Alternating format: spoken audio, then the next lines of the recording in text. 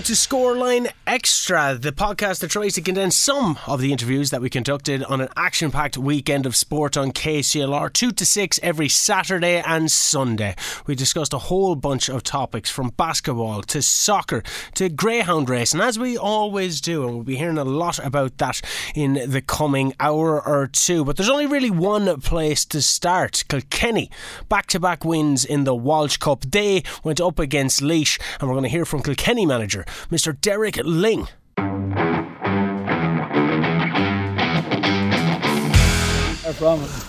Derek, well done. 2 from 2. You'd have to be happy. The scoreline was good, and got a chance again to give a few players a run out.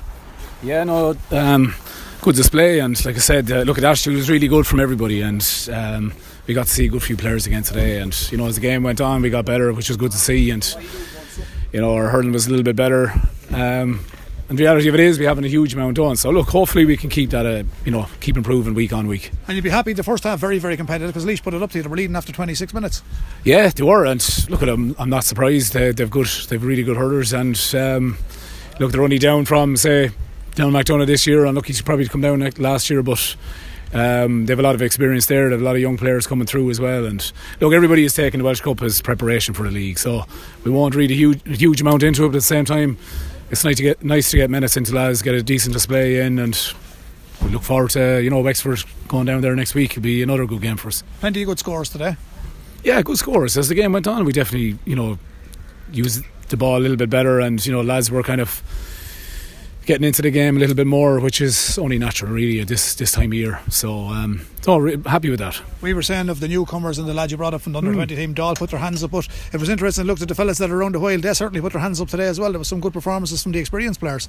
Absolutely, no, look, all of them were top class, and have been since they've come back training. Attitude was really good, and like, you wouldn't expect anything else, but the younger lads are doing well as well. There's still a bit to go, and we won't be getting too carried away. But look, they're doing well, and look, we're trying to get a bit of a balance into the team, mixing I suppose a bit of youth in there as well. But so far they've all been very good, and we've a week's. I suppose every week we're working hard, and come the weekend then we're looking to try and put in performances. But it's about just getting the work in now at this time of year, and getting ready for Antrim in February. You're busy enough. You said just preparation for the league, but at the same time you said to me last week you'd like to win the Walsh Cup. You'd like to get there 1 week at a time. It's Wexford next week, as you said. It won't be easy, but you're in a good position with a scoring difference at the moment. Yeah, look, I mean, I would like to. Any game you're winning, you like to be. Any game you're playing, you like to be winning. That's the nature of it. That's what you want to do, and you want to be competitive. Otherwise, the games will be meaningless. So we'll go down there next week. We'll try and give a good account of ourselves and see if that's good enough to get us to a final. If it is, it's a bonus. If we don't, that's fine. We'll get back to training the following week, and we start to get ready for Antrim then. And how was Derek Lyng feeling after 2 weeks in the most prestigious job in hurling, I suppose, after following in the footsteps of Brian Cody? How are you feeling after 2 weeks? You're obviously enjoying it with 2 wins, but overall? I'm enjoying it. I'm not overthinking it. I mean, I'm just enjoying the training, and we've a really good group there, and it's a matter of taking it week on week, and we're not going to change the world or anything, but it's hurling at the end of the day, but we all enjoy it. And yeah, look, there's a good buzz there, and we're looking to build on that now and keep it going. And before I let you go, a big weekend, Kilkenny hurling Wexford next week. Shamrocks are in Croke Park, so you still have the Ballyhale lads to come back, but a big weekend for them next weekend, Derek. Yeah, huge weekend for them, and look, up till now they've had a great year, and it'd be great if they can finish that off. Wish them well, obviously, and at some point we'll see them back again, but it's a big challenge for them next week, but I've no doubt they're preparing well for it. Well, listen, we hope you prepare well for Wexford. I'll see you in Wexford Park. Well done today. Yeah, thanks, Brendan. Come on, Derek, thanks a million. Yeah, one. Thanks.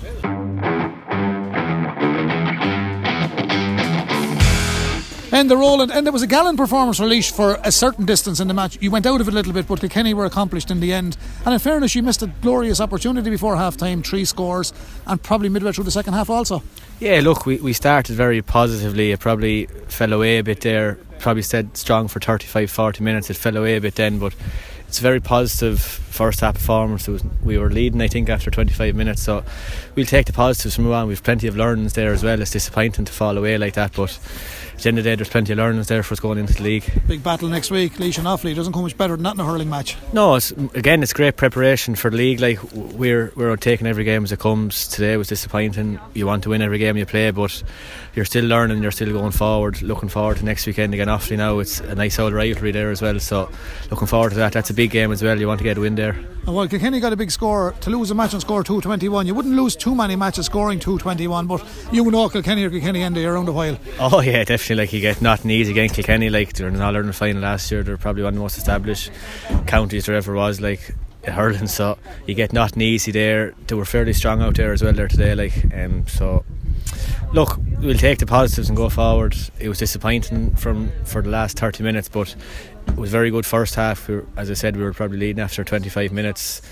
Didn't score. We only scored 1-7, I think, in the second half, so that's the difference. Good few wides as well, but there's plenty of learnings to be taken, and it's early January, so we'll take the learnings and move on. Okay, now the league is coming behind the Walsh Cup as well. You take the Walsh Cup first, but there's going to be no rest for the wicked, and it's going to be hurling all the way, and then the Joe Mac is going to be a great competition, and Laois kind of scoring 221, Kilkenny and Offaly doing well last week, Carlow are there. It's going to be a good competition, always is. Oh, without doubt. Like, well, obviously we're not looking past Offaly next week, but then the league, you have Tip, Waterford, Kilkenny, Antrim, Dublin, and then you're staring a couple of weeks off, and then Offaly in the first round of Joe Mac. So there's no easy games. There's plenty of hurling ahead of you. Like, it's exactly what you want. Like, you want to be hurling games, but it's going to come very thick and fast now, and we have to be ready. So that's where, like I said, today will stand to us once we learn from it and go forward. You're still driving that ball a mile. I think you finished up at 4 or 5 today, did you? No, jeez, I wish it was 4 or 5 now. Was it 3, was it? 3, I think, yeah 3 in the first half, but a few wides there myself as well. Need to be more concentrated on them ones, but we'll work on it during the week and try and get it right for next week. Okay, and just before I do let you go, Mickey, Welch and myself do a bit of fun on the commentaries, and we do know that Abbey Leaks is a great tradition with golf. I've played the course a few times, I do enjoy it, but good golfers over there. Mickey said that you told them one time you were a good golfer, so our listeners now want to know, they've been texting in, what's the handicap? 5.2 is the index. Right, well, Mrs. Murphy, if you're listening, he's a good player at 5.2. Listen, Enda, good to see you. Wish you well for 2023, and as always, keep up the great work. You're doing great work with Laois Hurling, and long may it continue. Some great performances out there today, so well done. Thank you, thanks very much. No bother, Enda, thanks. Cheers.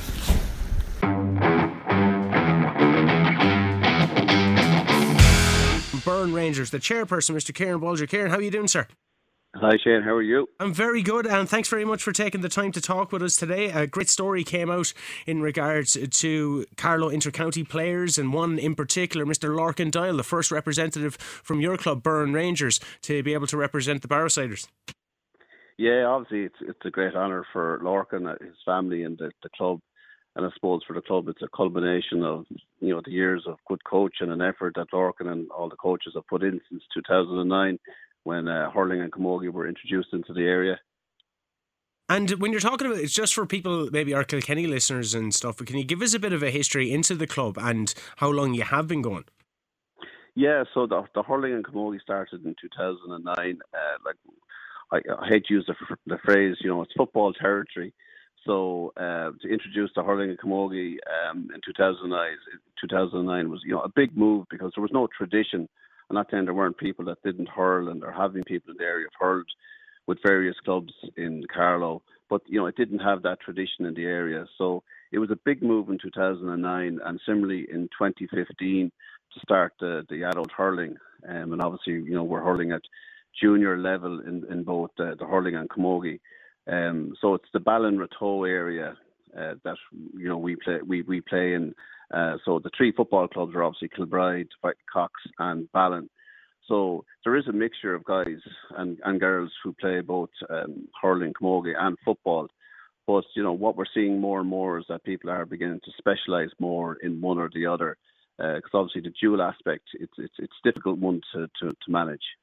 Yeah, and we've seen that over the years, particularly in camogie, with players playing 2 games in the same day in different counties, or meant to be. But it's great to get to see that people have kind of taken to it. You mentioned it's football country, but it's starting to kind of come to fruition now and starting wheeling success with Leinster fixture that you just had. You were in the junior final on the hurling side of things, in another final on the camogie side of things, and the underage setup as well, doing tremendously well on camogie. Yeah, in both. I mean, I know Lorcan obviously was the first representative on adult hurling, but we've had adult representatives on the camogie. So we've had Aoife and Emer and Shauna who've represented us on the camogie side, which is great as well. And it needs to be mentioned. But underage, I suppose we would like to think that we hurl and play camogie at a fairly high level. It's just making that step from underage to adult. I know myself from my Kilkenny background, like it's great when you have a strong senior or adult team, because it quickly brings along the younger hurlers, because they're going to be training at a higher level in both, speed of thought, speed of foot, and striking and the various drills that they would be taking part in, and maybe perhaps even the level of coaching that they would receive. So, it's very important that we do bring underage players, not only for the club, but obviously for Carlow hurling, to introduce new players who may have gone the football path, but may now have an option of pursuing their hurling or camogie career. And that can only benefit hurling and camogie in Carlow. Yeah, it's about keeping the avenue open for everybody, and we've seen kind of Carlow hurling start to come to a fruition now over the past few years, particularly in my time working with KCLR. We're obviously paying a lot more attention to it on that kind of thing, and having Colin Bonner in there now. Tom O'Lally is in there; he's doing great things with Naas. So you're continuing to excel, and having more clubs then is for the betterment of the whole GEA within the community. Oh, absolutely. I mean, it is a numbers game. There's a small number of hurling and camogie clubs in Carlow. Like, no one can deny that. The involvement of the Kilkenny League for, adult hurling and underage hurling is great. Like, our minor hurling team actually won the Kilkenny League this 2022 Ryan C. And, it was great for their development. The standard of teams they're playing against, and it just ups their skill level. So, and the standard of hurling in Carlow is very strong. It's just a numbers game. Like, with so few clubs, it's hard to bring that to county level then. Yeah, because a lot of people would kind of not lament if you're from Mount Leinster Rangers, or if you're from St Mullins or Éire Óg on the football side of things. You look at the dominance that they were able to have, but we're starting to see a lot more of a competitive Carlow League at every level, and it was great to get to see Clonmore do their thing in Leinster. But certainly then, from your perspective, having your first ever game in Leinster, it just must have been a tremendously proud day for you and for everybody involved in the club. Oh, look, it's an honour to represent your county. There's no doubt about that, whether you're putting on the county jersey or you're representing them at club level. And you do your utmost, for your county. So, yeah, absolutely, for the club to play in Mountmellick there recently, better team won, there's no issues. But it's great for the players to experience that. And it's now great to see that for younger players, that they will be recognised at adults level and intercounty level, even though, as we say, we are a junior hurling club, because probably years and years ago, players who participate at junior level wouldn't be considered or looked at. So it's a great boost for Burren Rangers, and we know we have the players coming through, but it's not that easy. Like, different things can happen. College, they travel. They may pursue the football, soccer, or rugby. Indeed, like, there's lots of sports in the area that kids can get distracted with. So it's very important that we keep pushing it. I mean, we have a number of players last year involved with the minor hurling squad, 7 or 8, similar numbers this year. But that doesn't guarantee a success. It's no guarantee that they'll come through to play adult hurling or indeed camogie.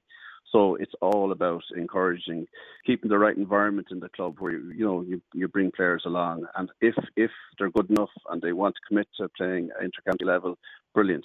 But there's no expectation. Like, we all put different values on things nowadays.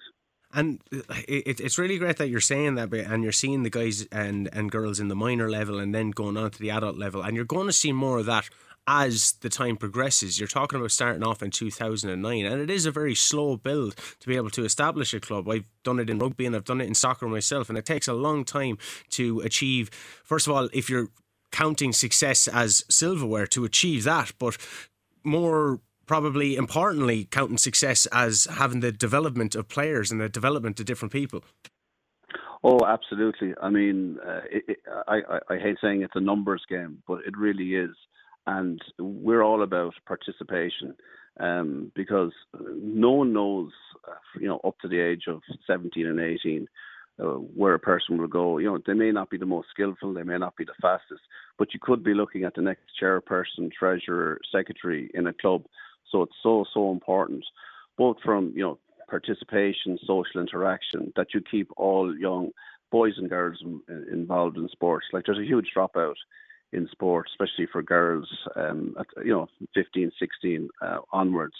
So it's really, really important that you create that environment where it isn't all about silverware. I mean, it is nice to get silverware. It's lovely to see the likes of Lorcan achieve inter-county standard, but that's not the be-all and end-all for any club, because obviously, we have over 300 members in our club. So, to name just one or two, it doesn't mean that we forget the 298 other members that might be in the club. Everyone in the club has a place. Well, Kieran, it's tremendously exciting to get to hear what you're having to say. Do you press any kind of goals then for next year? We know we're talking about the finals you got in, and one of the things that really struck me at the time when you posted it on social media is, we're very kind of sick to hear the 3 cheers for Burren Rangers. You kind of want to go on. So no doubt that there's a bit of a festering need to be able to capture that silverware and then make the step ups.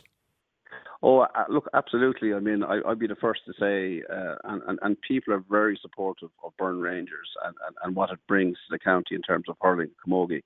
And many people who we've met over the years said, you're doing great work. And they're lovely platitudes to hear. But sometimes, just to have a little bit of silverware, it just shows that the project, is working. That the coaches are as good as we think we are, the players are as good as we think we are, the parents are as great as we think they are for encouraging their kids to play hurling and camogie. It just gives you that little bit of justification, reinforcement, a little bit of drive then for the following year. Like, we have been beaten in 2 junior finals. No one likes losing, but we were beaten by the better teams. Like, we've no issues with that. So I suppose what doesn't break you makes you stronger. And I know we are bringing the talent through, but as I said, it's like every club, both in Carlow and Kilkenny, have the same issue. Lots of great players come through underage that never make it adult.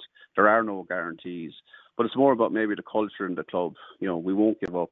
We'll stick with it, and I have no doubt in the not so distant future we will be county champions. And our aspiration at every level is to play hurling and camogie at the highest level, and obviously then that means playing senior hurling and senior camogie. Well, we look forward to following that journey next year. Kieran, you've been tremendously kind with your time. Thank you very much for filling us in on everything with Burren Rangers after that great news story of Lorcan getting to be the first representative, and then kind of delving into how that happens. It doesn't just happen out of nowhere. It's a very nice picture and it's a very nice tagline that you can put on it, but to see what goes in behind it and to hear what goes in behind it, I think is quite important. So thank you very much for taking the time to speak with us today, sir. Okay, thanks very much. Thanks for letting me speak. Thank you. That's Kieran Bulger. You may have heard him. He was giving us reports on Mount Leinster Rangers and Burren Rangers there not so long ago, but he is the chairperson of Burren Rangers. A tremendous story, and we'll look forward to following their journey in the up.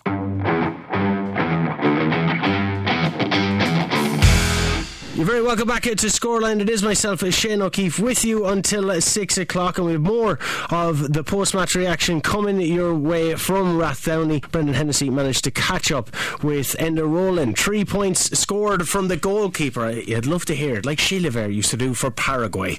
Now, something else that we love to hear is when we get to announce our Club of the Year. I'm delighted to say that this year it went to Carrickshock Camogie Club, who voted in their droves, and I'm joined by Club Chairman Mr. Larry O'Shea and Secretary Gerard Carroll, who are in studio with me now. Gentlemen, thank you very much for coming in. I know you're only fresh off a pitch yourself. Fresh off a pitch, start of the year again, so you'll have to apologise, there's a little bit of muck in the hallway there. I get Robbie to clean it when he comes back. Before we go into the year of 2022, GA never really seems to stop. It's constantly rolling. And as I said, you're out on a pitch there today. Went to extra time. It seemed like an absolutely thrilling encounter. Yeah, it was great. We're up in Lisdowney, and the pitch was savage. Like, for this time of year, they did a great job on the field, and a savage game. We thought we'd won 4 times. We thought we'd lost 4 times. And, it just ebbed and flowed and ended up in extra time. And it was a cracking game of camogie, and it was great. It's great. They get another crack at it now. I think the mocks maybe are going to get in the way, so it could go back. It could run for a few weeks yet, but look, we're still alive anyway. Because you had said something to me that it didn't even come into my comprehension. I was aware of the Loretto and Prez game yesterday, but some of your players would have been participating in that as well. There was 5 of the starters for Prez yesterday. We were playing again today, and I think there was Lisdowney girls involved as well. So, So it's heavy going on them, but look, they're tough. They know into them. They love their camogie and they love playing their matches. It's great to see. And it's a tough out club as well out there, and managing to go from where you were, where you didn't really have a juvenile structure at the time, then to go on and win a junior league title and county title. You must be incredibly proud out there. Yeah, it's huge. Like when we would have won a junior in 15 with a very limited underage structure. We would have been, some of the younger girls would have been going to Mulnavat to play under 14, under 16. They were going to Cloneen playing, but we had no, we had just things just maybe starting to take off with under 6s and 8s and 10s, and all those girls just started to come through. And we got relegated, then we went back down, and we found it difficult just to, with girls, life takes over and they move on, and it just probably took some of the younger ones a year or two. We were beaten in 2 junior semi-finals, and just took them a year or two to find their feet. But look, there's girls there now.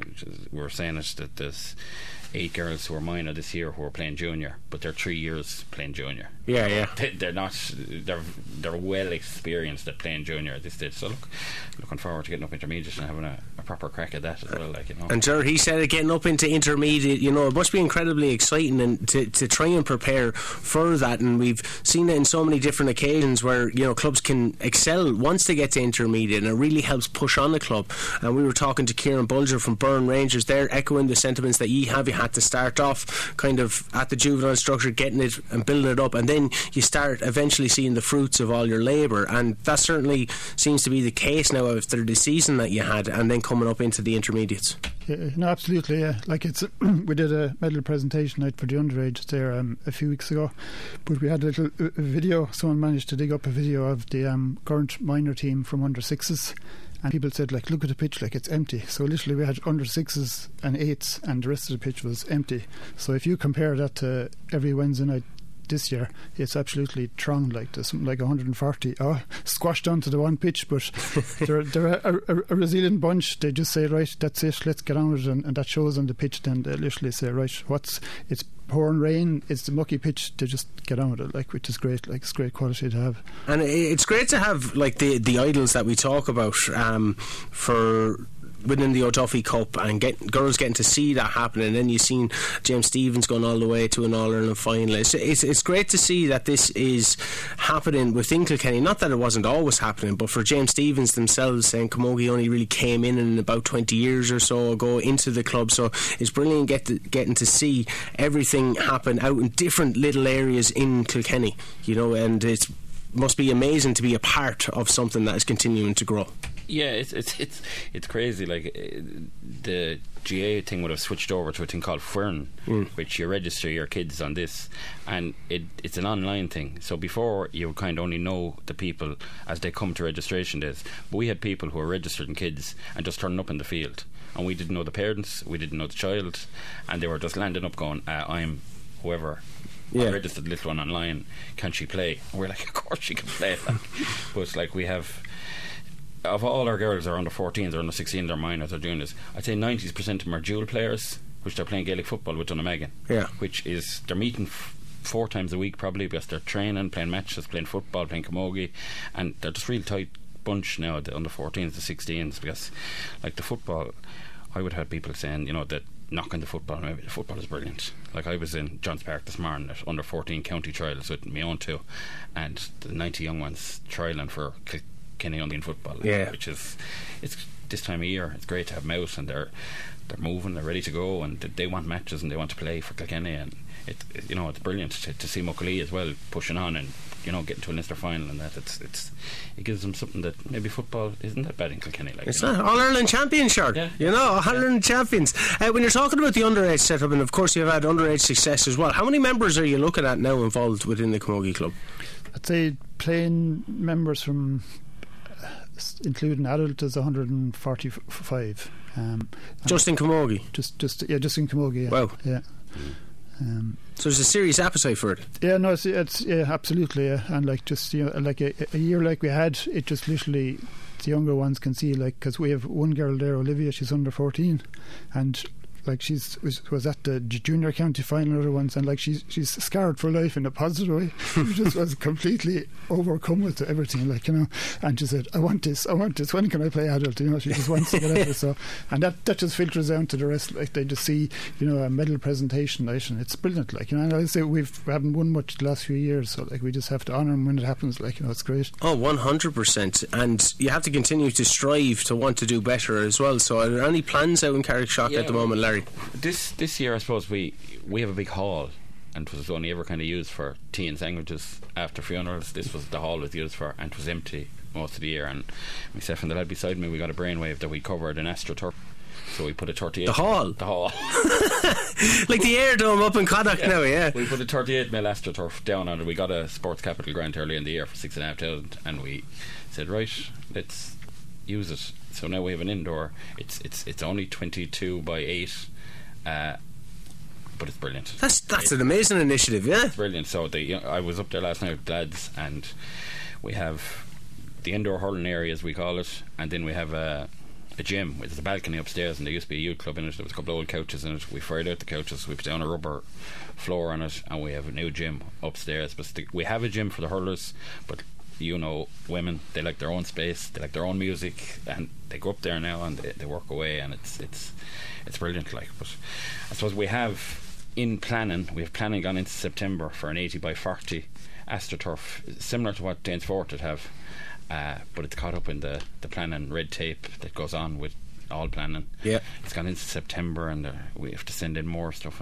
But we own the ground, you know. We just we need that space. That space will be a huge thing. And 80 by 40 for us, like Ger was saying, when you have 140 kids out in the field at the weekend, it's probably, we're cursed and blessed in that our drills, if you're in a small space, it's all about contact with the ball and touch, because you don't get to play a big game in the field. Sharp hook outs all the way. Yeah, so, but it's all touch. It's loads of hurling balls, and it's fairly intense, and they're getting them into their hand as often as they can, and you can just see it in their hurling, that the speed that they can pick a ball and move away with it. It's probably from that, and like just that AstroTurf would take the pressure off. So if we get that through planning, we have funds ready to go, we have everything ready to go for it. It's just that needs to happen for us this year, like. But if it drags on again for another year, it's, you know, it's just it just starts to squeeze the thing a little bit, you know. Well, what's great getting to have a chat with you gentlemen today is that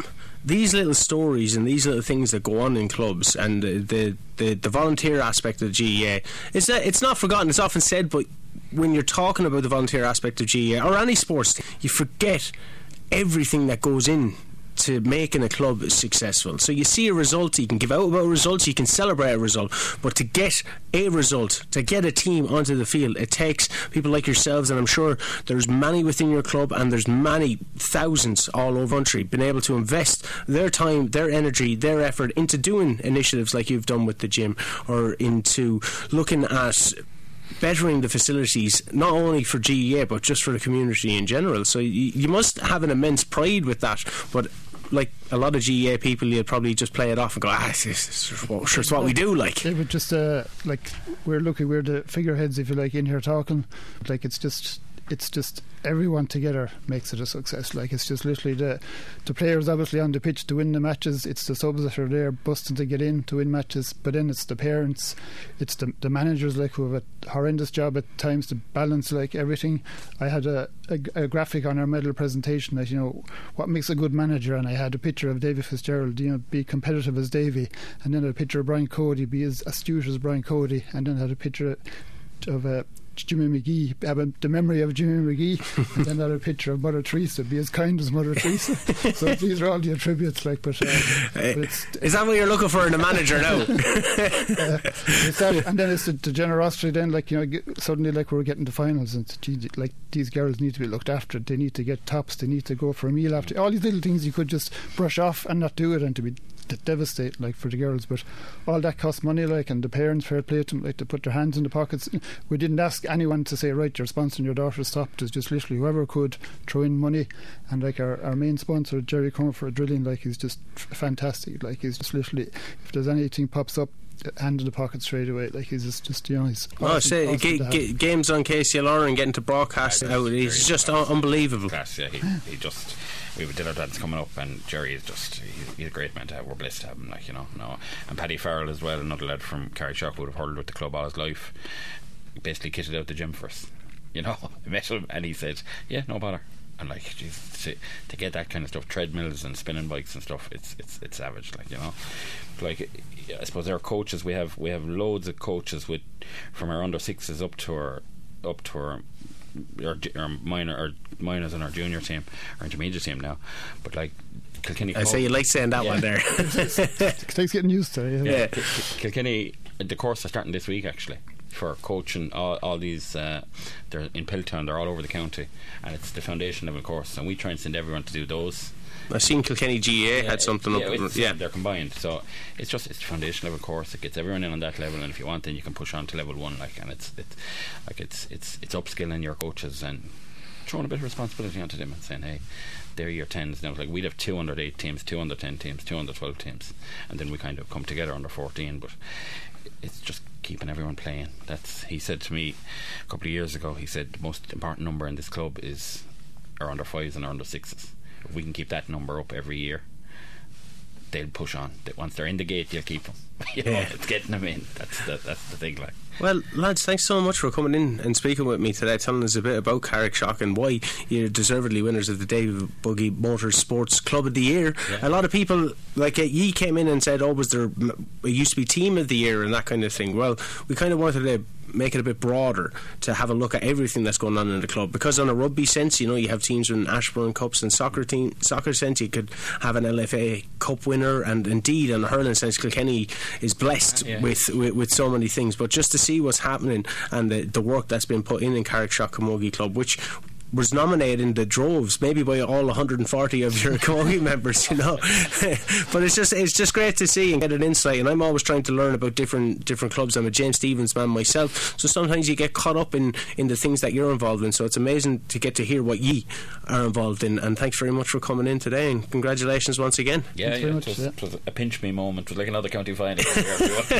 Another cause for celebration. Thanks very much. That is Larry O'Shea and Ger Carroll from Carrickshock Camogie Club, the winners of this year's David Buggy Motors Sports Club of the Year. Look, I'm involved in Castlewarren Celtic. I didn't even give it to ourselves. Maybe next year we might. We're going to take a quick outbreak there. Don't go anywhere. Lots more still to come here on Scoreline.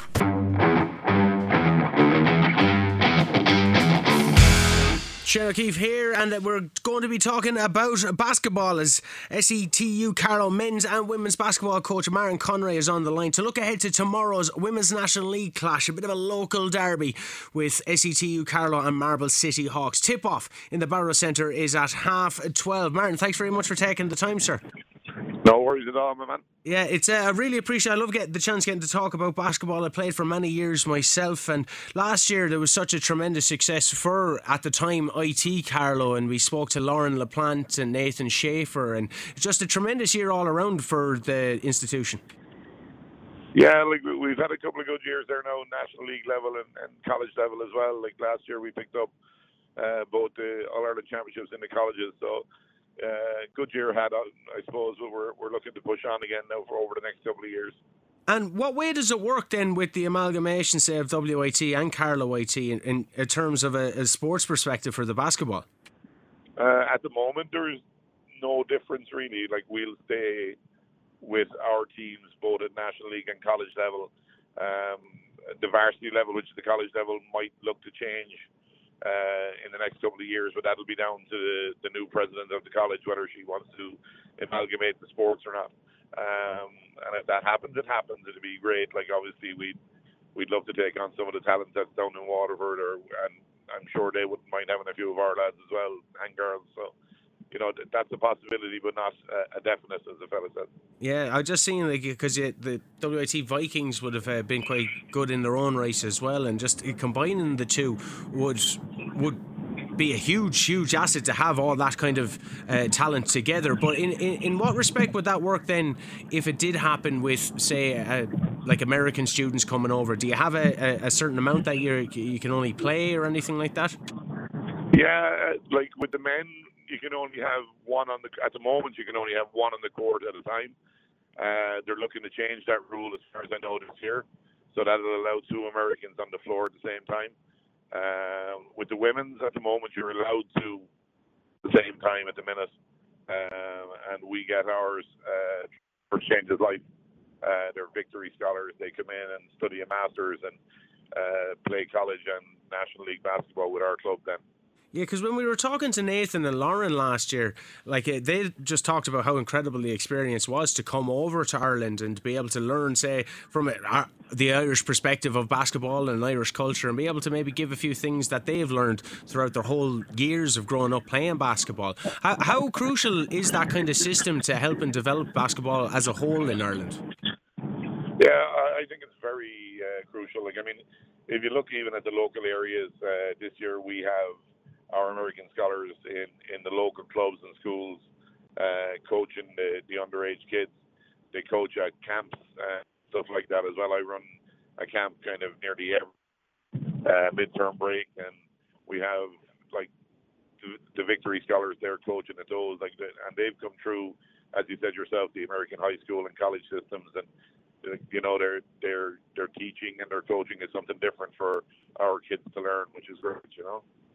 It certainly is, and like then you can see that kind of coming into fruition when you had the likes of O'Loughlin's Jack Cole and Ronald Sani being able to represent their country at an underage level. And when we were talking to Kieran Bulger from Burn Rangers, and he was saying, you know, we set up in 2019 and we're slowly building, and then you had Larkin Doyle getting to represent Carlow.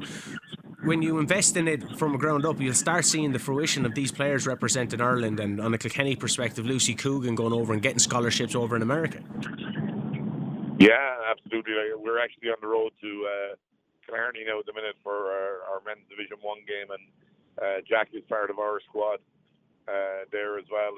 We've a kind of an agreement, structured link agreement with O'Loughlin Basketball Club, so we have, you know, a lot of their younger kids coming through to play with us at National League level, which is a great benefit to us, but it's a massive benefit for them as well to be seen on the national stage by international coaches. And you know, it definitely works for those younger players coming through.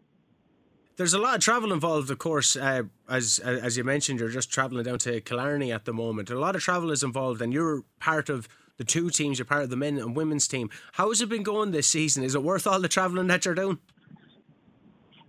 Look, it's kind of, we're used to it now at this stage. You know, like if you're playing at National League level, you're going to be up and down the country. We've been very fortunate this year with the Northern Conference games that kind of our longest travels have been designated home games. So we get to play each team in our Southern Conference twice, home and away.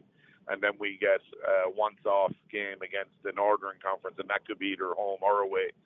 And we were lucky enough to get the likes of Letterkenny, Belfast, Drogheda all at home. So like our longest travel with the Northern Conference is going to be up to Dublin, so it's not too bad at all. You know, look, as I said, if you want to play at the highest level in the country, you're going to have to travel the country. It's as simple as that. Well, you won't have to travel tomorrow anyway, because you'll be in the Barrow Centre. It'll be Marble City Hawks going up against SETU Carlow.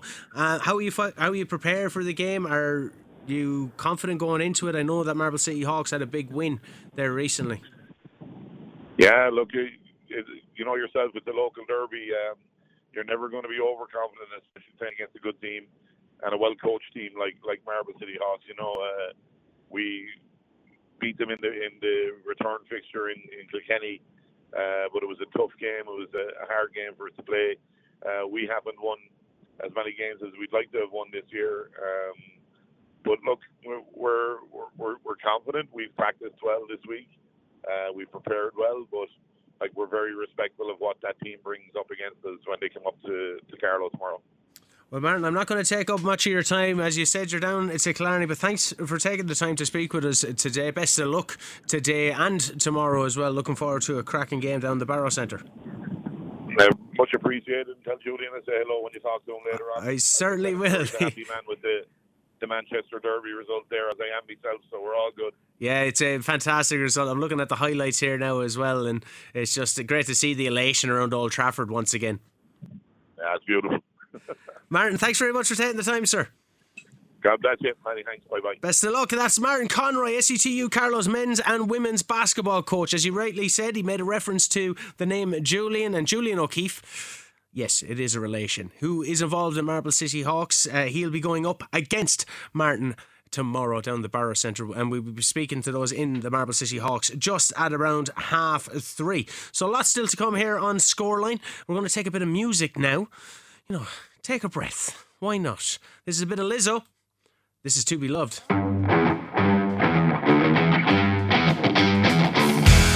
You're very welcome back to Scoreline. Now, we're going to keep our basketball coverage because SCTU Carlow are going up against Marble City Hawks, and we love a local derby. We were just talking to David O'Shea from New Oak Boys, and we were gunning for an LFA Junior Cup final between Evergreen and New Oak Boys. It wasn't to be, but we do have a lot of local rivalry in basketball circles, and I'm delighted now to be joined by representatives from Marble City Hawks, Mr. Martin Wall. Martin, I don't even know your correct title. Is it coach, manager? Assistant coach. Aficionado. And Tiana Stewart, all the way from the United States of America, landing here in Kilkenny. First of all, Tiana, thanks very much for coming in. Thanks for having me. It's tremendous to get to hear the insight of someone who has grown up within a basketball environment. We know that GEA kind of dominates a lot of, say, our physical education classes from a school level. How have you found the transition from the United States to Kilkenny? I would say my transition's been pretty smooth. Martin, Julian, the team, they've been really welcoming so far, and it's been a good time. I've really enjoyed myself. So. And Martin, how do you coach someone that has grown up in that system? As you said, you're assistant coach, and someone who's grown up, like, known pretty much everything about basketball from a young age and coming from that school system in the United States. How can you get across a style that might be different in Ireland to your American players? It's a tough one. Now, Julian is more experienced than I am, so I listen to him more than anyone else. It is listen to the players as well and see what they want. So, like with Tiana and Kaylee, who was our other American that came over this year, we have listened to them in parts of what they've done over in America.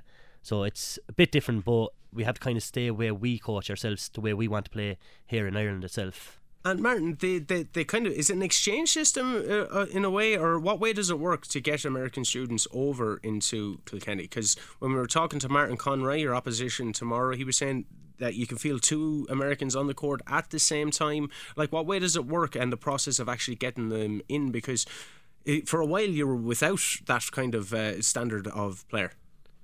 Yeah, at the start of the year we didn't have any American players over it. Tiana came over in November, and I think Kaylee came over the end of November then. It's basically money-wise, basically, like, we have to put them up and pay for their flights over. There's a lot of work in it. See, it's easier as Martin's way, CIT and down Carlow and other colleges, their teams around, they have digs to put them up in, which we have to go look for places to stay. It could be hard in Ireland. It can be hard, alright. There's a lot of money, and we won't be where we are today without our sponsors, and we're always looking for sponsors to help us out throughout the next couple of years as well. Because we were mentioning the travel that's involved. You're going all over Ireland because you're participating in such a high standard league. So you'll have to go maybe up to the north of Ireland. Martin is saying he's on the way to Killarney today. All that costs money. Yeah, we were up already. We're up to north. We're heading to Killarney in 3 weeks. Yeah. Our next games are Carlow away, a Dublin team away, Killarney away, and Limerick away before we have another home game. So a lot of travelling in and the travel expenses and everything else to try and keep everyone going. And you mentioned that you have a few sponsors. Are they someone that has been kind of a legacy thing with you, that have been with the Marble City Hawks for a long time, or is this kind of like a new venture that you're having with these sponsors? A bit of both. Like, we have Des Manning from Manning Travel. We have there for the last couple of years, and of course then one of our main sponsors, JB Burks, who has been with us from the very beginning. Then we have other sponsors coming on, like we have KPL. They're a new company who jumped on board this year, and Morris Nolan Galas up in Lochboy, who is a good sponsor for us this year as well. So and it's crucial. It's crucial. Like, we talked to Rob Harnett, who is basically has a company that puts sports organisations with businesses and clubs with businesses, and you can see how successful Lidl's investment in the likes of the Carlow or ladies Gaelic football, and how that has, like, placing the ladies on billboards all around their respective counties, and how that can lead to people looking up to it and going, I want to play that game. So it certainly is crucial. Tiana, over to yourself. Like, how have you found that the standard over here in Ireland is compared to the United States? I'd say it's still really competitive over here. I think back home, it kind of becomes our life. It takes over 24/7, whereas here, it's nice because we have a bit more of a break in between practices and games. But the standard is still pretty high. Competition's still pretty good. So. And what type of history then do you have within the sport? Were you competing at a high school level and came over? Were you in college and came over? Yeah, so I played in high school. I also played in college. I played Division II in the NCAA back home, and then I did a year in the UK in the Bucks Premier League. Mm-hmm. And you found that quite enjoyable, I'd imagine? Yeah, it was great. It was a good time. Mm-hmm. It's like unfathomable to me to be able to make that transition, especially at the level that you're playing in basketball. And have you found people being very welcoming when you're coming over, very receptive to ideas? Because sometimes when you have someone that's coming in of a certain standard, you might have a bit of a pushback from the people that have been there a long time. Have the coach been receptive? Your fellow players been receptive to any ideas that you may have?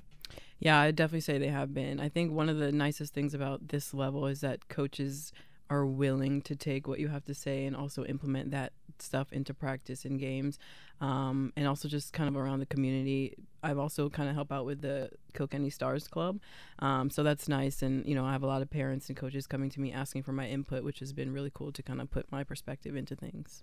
European basketball is huge. Like Real Madrid and Barcelona have their own basketball teams, and you've seen a lot of European basketball players being able to play in the NBA, but only one Irish person has been able to play in the NBA, born in Tullamore in Offaly. But were you surprised at all by the appetite that it is for basketball within Ireland in itself? Yeah, I was. I was not familiar with the hurling and the popularity with that kind of stuff. So, but to see the way that basketball is growing from a young age, and the way that these teams all around the country are trying to bring up the game, it's been cool to see. Yeah, and we have Lucy Coogan, who former Kilkenny star, who is over having a scholarship now over the United States. Martin, you've been invested in the basketball within Kilkenny for a long time, and there's some like diehards that have been, and you've done referee training and for the betterment of the basketball community. I played 15-20 years ago. How has that evolved since we were all playing in O'Loughlin's and so forth? Yeah, I suppose like when we were playing back together, Shane, back in the day. Slam dunks and 3 points all the way, man. It was kind of a couple of years it was going down a bit. It wasn't much interest in it now, but a lot of people have stepped up. And like Julian, like, he started the Hawks and got them going for a ladies national league team. We had a men's national league team, just didn't work out. But the ladies were still going strong.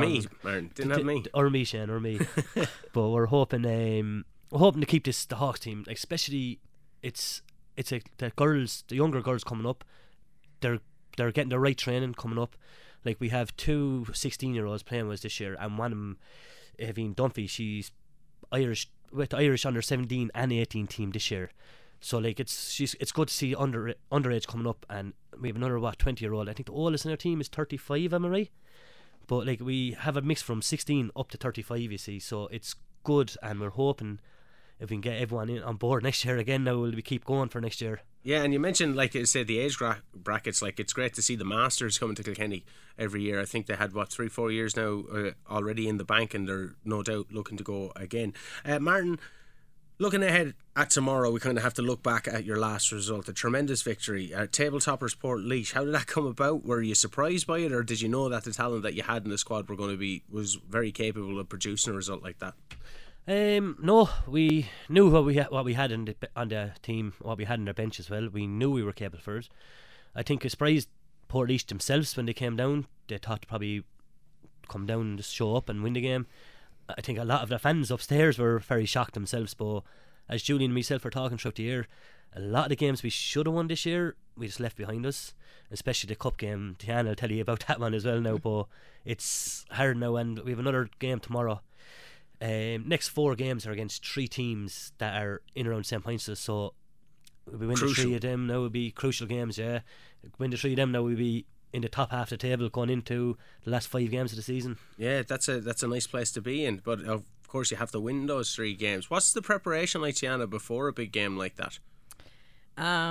Just running through our sets, making sure we're all on the same page. We've been playing a lot in practice lately, which has been good because we've come to a point where we realize what we're capable of, but we have to be pushed that much farther to get there. And I think that we're just trying to hit that breakthrough moment.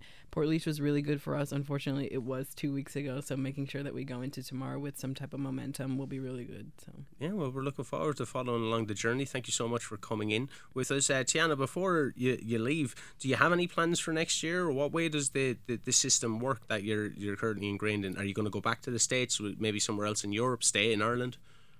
Yeah, no plans yet. Just taking it day by day, just seeing how things go, and I don't know. We'll see. We'll see. Yeah. Watch this space. We'll give out the result as well tomorrow. It is Marble City Hawks going up against SETU Carlow, and we're looking forward to it. I love a bit of basketball. I love getting the chance to get to talk about it, Martin. So thank you to the both of you for coming in, and best of luck tomorrow. Thanks very much, Jen. Marble City Hawks going up against SETU Carlow. Thank you to Martin Wall, assistant coach of the Marble City Hawks, and Tiana Stewart, who came in November from Maryland, the United States. I probably said that right, Maryland. It's probably Maryland. Is it Maryland? Maryland. Yeah, okay, it would take me to say that wrong.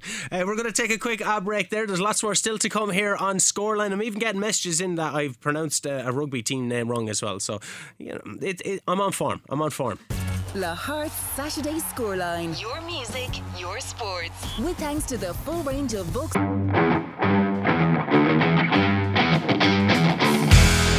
Welcome back to Scoreline. It's the last hour of the show. It is myself, Shane O'Keefe, and we'll be talking about some of those Premier League results in just a bit, but not a good one for Liverpool, as I previously alluded to, losing 3-0 to Brighton. Look, I'm a Manchester United fan. I've been on the receiving end of a spanking from Brighton there recently also, so I can't say much. Now, we're going to switch our attention though over to swimming. I'm delighted to be joined on the line by Kilkenny Swimming Club coach Mr. John Duffy, who's going to speak to us about the recent success in the Winter Nationals and what they have to look forward to in 2023. John, thanks very much for taking the time, sir. No problem. You're more than welcome, Shane. Good to speak to you. Yeah, swimming is always something that fascinated me. One of my best friends was involved in swimming from a very young age, and just knowing the type of dedication and hard work that gets put into it from a young age, and you're talking about 5 o'clock in the morning training sessions and stuff. It's great to see this recent success. Yeah, it is. I mean, yeah, the friend that you speak of, I coach myself, so I know him well too. But yeah, it's one of those sports, I suppose, that you do need to put a huge amount of time into, and a lot of very unsociable hours time. And we start every morning. I expect the lads kind of on poolside at about 5:20 or thereabouts to stretch and get themselves ready for their swim. So yeah, it's a tough sport, that's for sure. It's always a tough sport. But coming out with the positives of it is how you participated and how well you did in the 2022 Winter Nationals in the National Aquatic Centre up in Dublin. You're up against some top international swimmers, but Kilkenny really put on a show.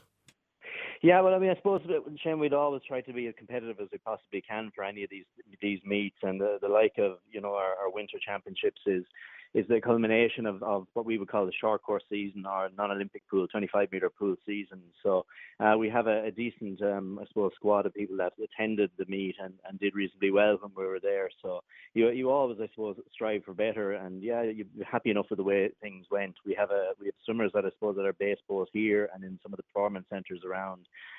So it is nice to, I suppose, for the ones here to do very well, because obviously we're coaching them directly here, and then the ones that we've managed to get through our system here and put them into a performance centre, but still representing Kilkenny, are great to have there. So, and they can be good role models for the younger ones coming through too. So yeah, it is always great to have performance at these meets, and it helps, I suppose, on these times of year when it's dark and cold and windy and wet, to help motivate you to get back up the next day as well, when you know that you can compete when you're on to national level like that. You have people there that are winning bronze medals. Nessa Godden ended up coming away with a bronze medal at the meet, and you have people doing very well in their personal bests as well, shaving seconds off them. Yeah, absolutely. And I suppose we've had a little bit of a change in our squads in the last year, in that we've lost a couple of swimmers, or moved on a couple of swimmers, I suppose, rather than lost is a better way of putting it. Some of our senior swimmers that have moved on to universities, so they're only training with us at holiday time. So it's an opportunity really for some of the younger swimmers like Nessa Godden to kind of step up and to become the swimmers, if you know what I mean, that are representing their club and that they're standing up for it. So in many ways, like Nessa, it was a breakthrough year for her to be able to go along and medal at the national championships. Important. Her older sister is swimming out with the club still for UL as well, or training at the Performance Centre in UL.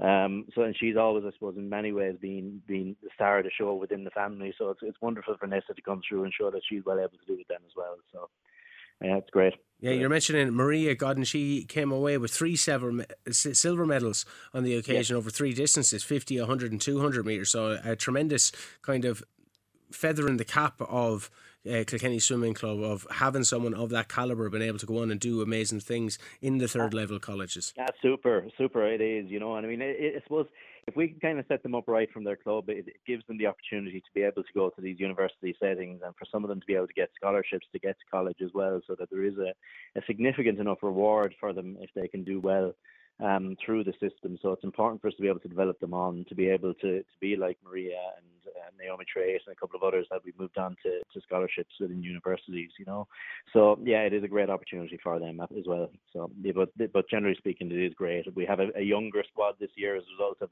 some of the older ones moving on to university, and they are really stepping up and becoming fine young swimmers in themselves. You mentioned there something about a non-Olympic sized pool. I'd imagine training for something like an Olympic sized pool is going to be quite difficult, considering there isn't any based within Kilkenny. Now, how do you work around that? Or is it just about going to the centres of excellence and the National Centre in Limerick and so forth? Not necessarily. No, I mean, you can train for it. It is preferable, obviously, if you could train in what we would call a long course pool or an Olympic pool on a regular basis, is definitely helpful. But there is the difficulty, I suppose, of travelling and getting people to the centres to be able to train within from a club environment, both on the cost and travel and the time it takes to go and do your sessions, etc. We try, if we can, and get before our summer championships, which will take place in July, we always try and do a little bit of time away in an Olympic pool somewhere, just to help give them that little bit more experience.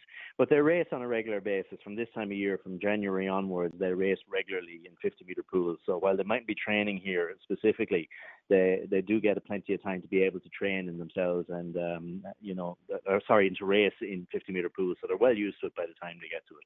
So it's about developing them on and giving them really good core skills in the club system, so that they can carry that through onto the Olympic pools, and when they have to go in and race that, and that they're not intimidated by it and afraid of it. Once they race it a couple of times, they tend to be confident enough going into an Olympic pool as well then. And to be confident in an Olympic pool, you have to be a certain calibre of athlete. But being a certain calibre of athlete requires dedication, the training that's involved, and starting at a particular age. Are you involved in the process of training, say, maybe the younger kids, or are you involved in the top level end of the coaching in terms of just dealing with the people who have came through the Kilkenny Swimming Club system? I know. I directly look after the A squad, which is our top squad. But I mean, we take them in from that fairly young. I mean, they start coming into me depending on their ability from anything from 11 years of age or onwards. So they are very young still by the time that they're coming into that level of swimming even. I will also have a look through the other squads that we do and just ensure that their development is right to bring them forward onto our A squad system. But we do take them from very young. So generally speaking, so we take them from 11, but generally speaking at 12 and 13 is the time that they really start coming into A squad. So they're learning how to swim in those Olympic pools and getting ready for a senior championships from the time that they are very young. So by the time that they get to that, 16, 17 age particularly, it's not daunting to them. It's something they're used to. So you try to just develop it from a very young age. So we start bringing them to Olympic pool length competitions from the time that they're probably 10 or 11 onwards. So wow, yeah, it sounds incredibly exciting, because not every day that you get to talk about this kind of sport, particularly when we're living in Kilkenny in the Carlow region. GAA is very dominant. Soccer is quite loved and rugby is quite beloved, but there's a whole host of different sports that are taking place that not a lot of people have the eyes on. So it's great to get an insight into what goes into Kilkenny Swimming Club, the type of dedication that has been put forward for people to represent their county and their club at a national and indeed international level. Mm-hmm. Yeah, I mean, it is. I suppose a lot of people don't realise it. Sometimes we get lots of people coming into the pool at the time our kids are training, and they say, well, they're amazing, and how are they so good? But I mean, the ones that are training within my squad system are training at least six 2-hour sessions a week. Some of them doing 7 or 8, depending if they can get in and do a little bit of extra work. They're also doing some Pilates work, and they do a couple of gym sessions a week as well. So you're looking probably for a lot of them to be training probably 9-10 times a week. From the time is that they are quite young. Now we don't obviously put them in the gym when they're kind of at that 11, 12, 13, 14 age group, but we start building them up from that time to start putting them in the gym as well as putting them in the water. But I said they're in the water 5 mornings a week from 5:30 until 7:30. So they do a lot of kilometres a week. You were looking, I suppose, between 30 and 40 kilometres a week that they swim. So it maybe gives people a bit of perspective, particularly I suppose now you'll see that you have a lot of triathletes and things like people get into triathlon and they do a little bit more swimming and they're maybe trying to swim 2 kilometres a session or 3 kilometres a session. So some of my swimmers are swimming up to 10 kilometres a day or more, So it's a lot of length, it's a lot of tiles to count when you're going up and down, and a lot of one lines of songs that you're going through your head when you're doing it. But it gives them that skill, that development, so that they don't have to think about their skills when they get into race, that they can just get in and do it because it's what they're doing every day. And that's what's important, I think, with any sport that is very skill based, particularly. That the fundamentals of the skill are critically important on it, and the importance of being able to be able to do it without thinking about it is really, really important.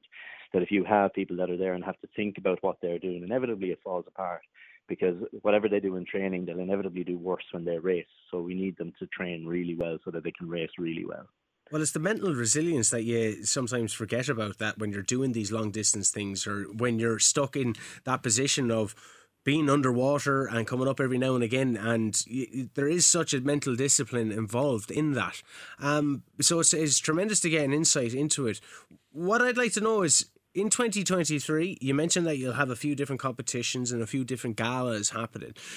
In the same way that certain trainers train their, say, teams to peak at a certain level in the league or in a championship, is that what you're looking at when you're coming into different galas and different meets and competitions, that you want them to peak at, say, in March for this competition because you think this swimmer is going to perform particularly well there, or is it going all out all the time?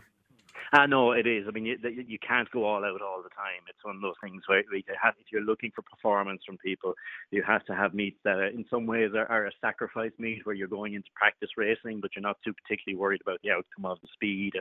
And sometimes you want things to go wrong, because in a lot of times I think people learn far better from the mistakes they make than when things go perfectly. When things are going perfectly for them, everything is easy. But when you make mistakes, it's important that you learn from them. So we do use competitions that are essentially sacrifice competitions where they're going in to learn. And if they get it right, well, that's great. But if they don't get it right, that's okay too. We just go back and learn from it.